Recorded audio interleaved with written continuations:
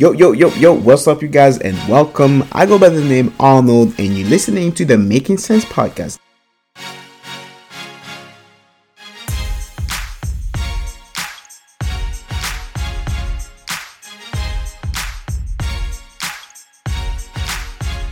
Hey, what's up, you guys, and welcome to another episode of the Making Sense podcast. I go by the name Arnold. Subject of today's episode will be the review of Mrs. Marvel Season 1. So, as always, if you're not caught up to the show, go back and watch it and come back to listen to this episode. So, I just finished watching the episode. So, my ideas about it are kind of fresh. There's many things to say about the show, right? I will say this, and I will definitely drop another episode talking about, in general, the state of the MCU. I feel like this phase 4, I don't know if it's because of the pandemic, I don't know what it is, but if you were to compare the phase 4 Marvel, I will probably say that's the season that has like the less project that I enjoy. Not saying that it's bad or trash or anyway, but yeah, I don't think as far as like a whole phase, like all the movies and TV shows, it's definitely not the best one, but at the same time, it's the first one where they're actually putting the TV shows in. So yeah, I would definitely drop an episode about it. So let's talk about Miss Marvel, right? I have like many feelings about the show.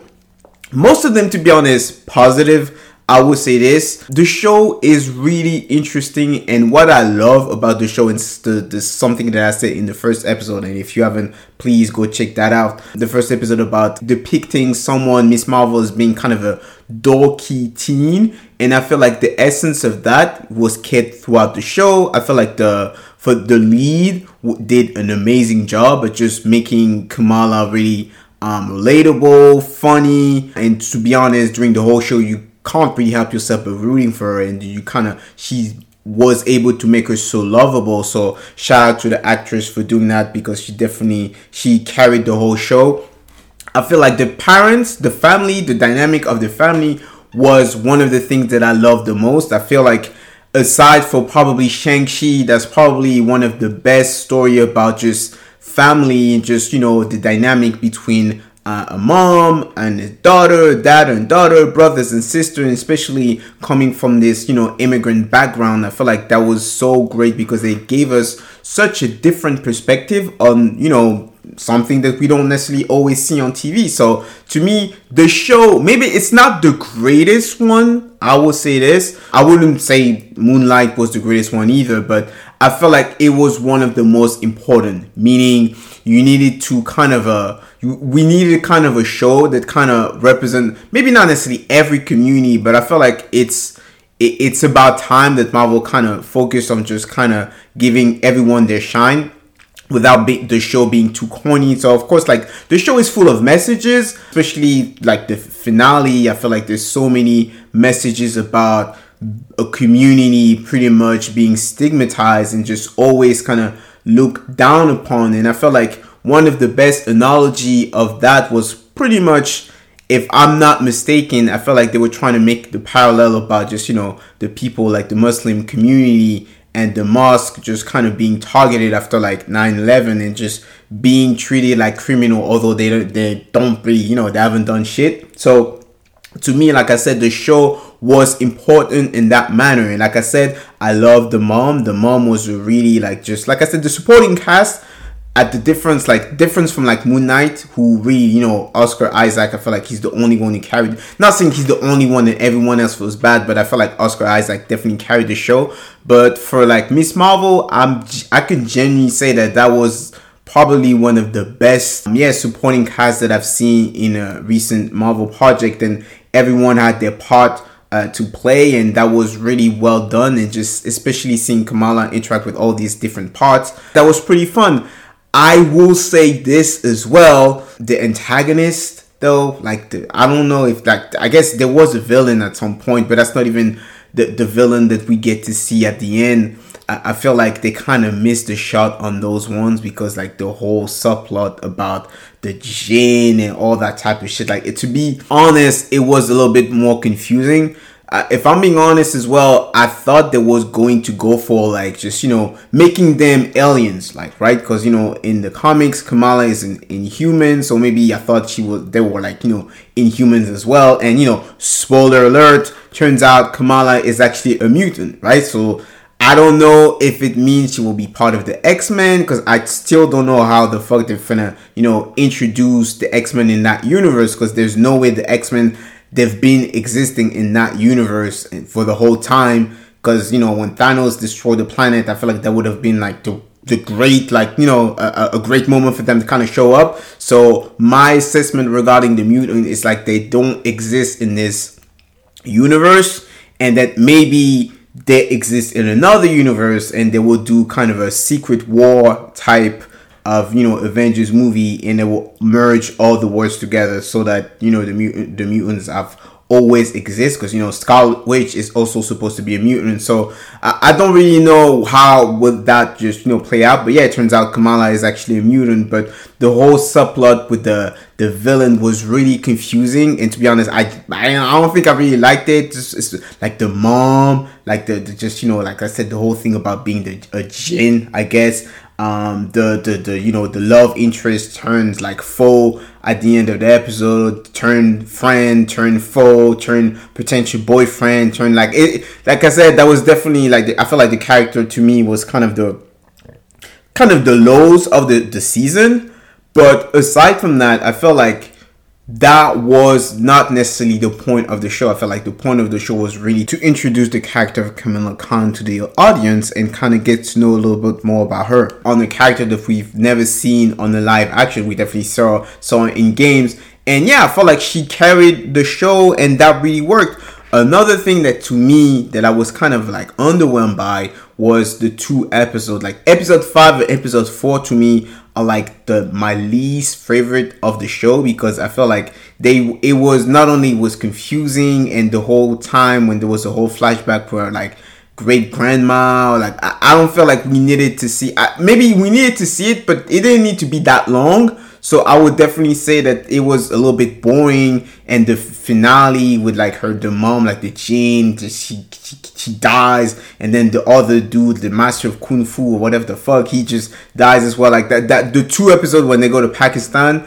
I felt like to me they were really like underwhelming. I genuinely didn't like it. But the one thing that I would say, to me, the show really works once they're in Jersey, like once they're in America, for whatever reason. It's because she's we kind of get to see more about her interacting with her community, right?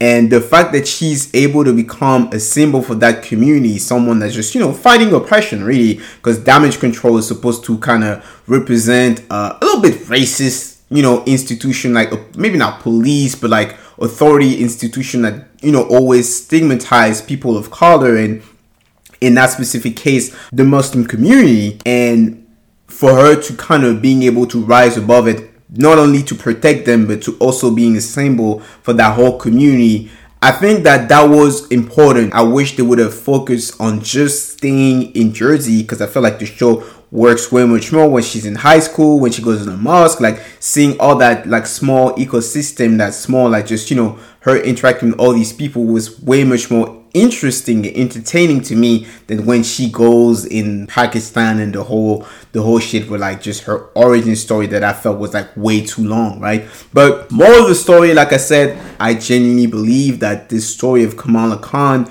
of being a Pakistanese American, able to just juggle with her culture, was kind of a bit more traditional culture, and being able to navigate in this day and age, and trying to be a teenager and just being able to just have fun. I felt like her juggling the two, that was probably one of the most appealing part of the show. And just seeing how when we first see her in the first episode, being a little bit in her shell, being dorky, not popular, and to the end of the season when she becomes the symbol of her community, and just, a superhero in general. So yeah, another point, I would say, many people had complained about how her powers were kind of manifesting.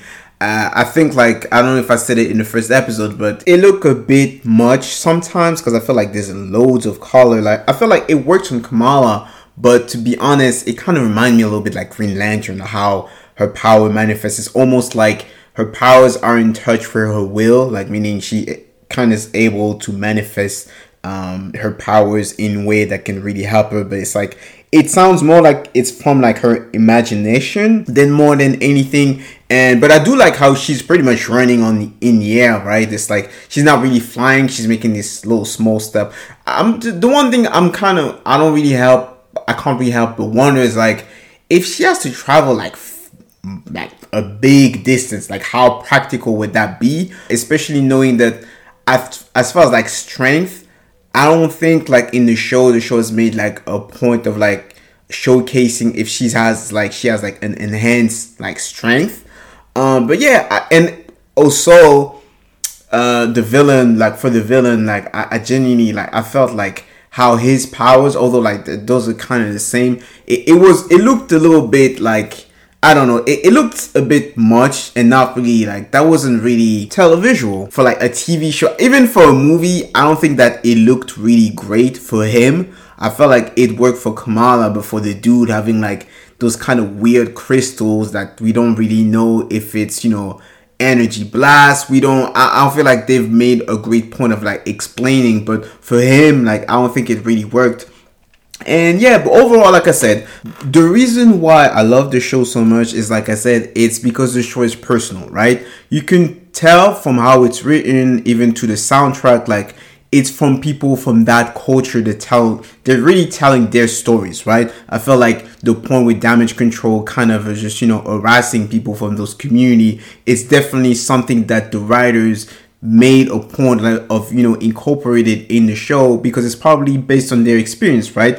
And in the show, it doesn't come off as corny or too like self-pretentious or trying to stand on a more high ground, but they generally telling their stories about what it is to be from that community, being whether it's Pakistanis or just being a Muslim in general, and still being able to navigate in this like in their country, right?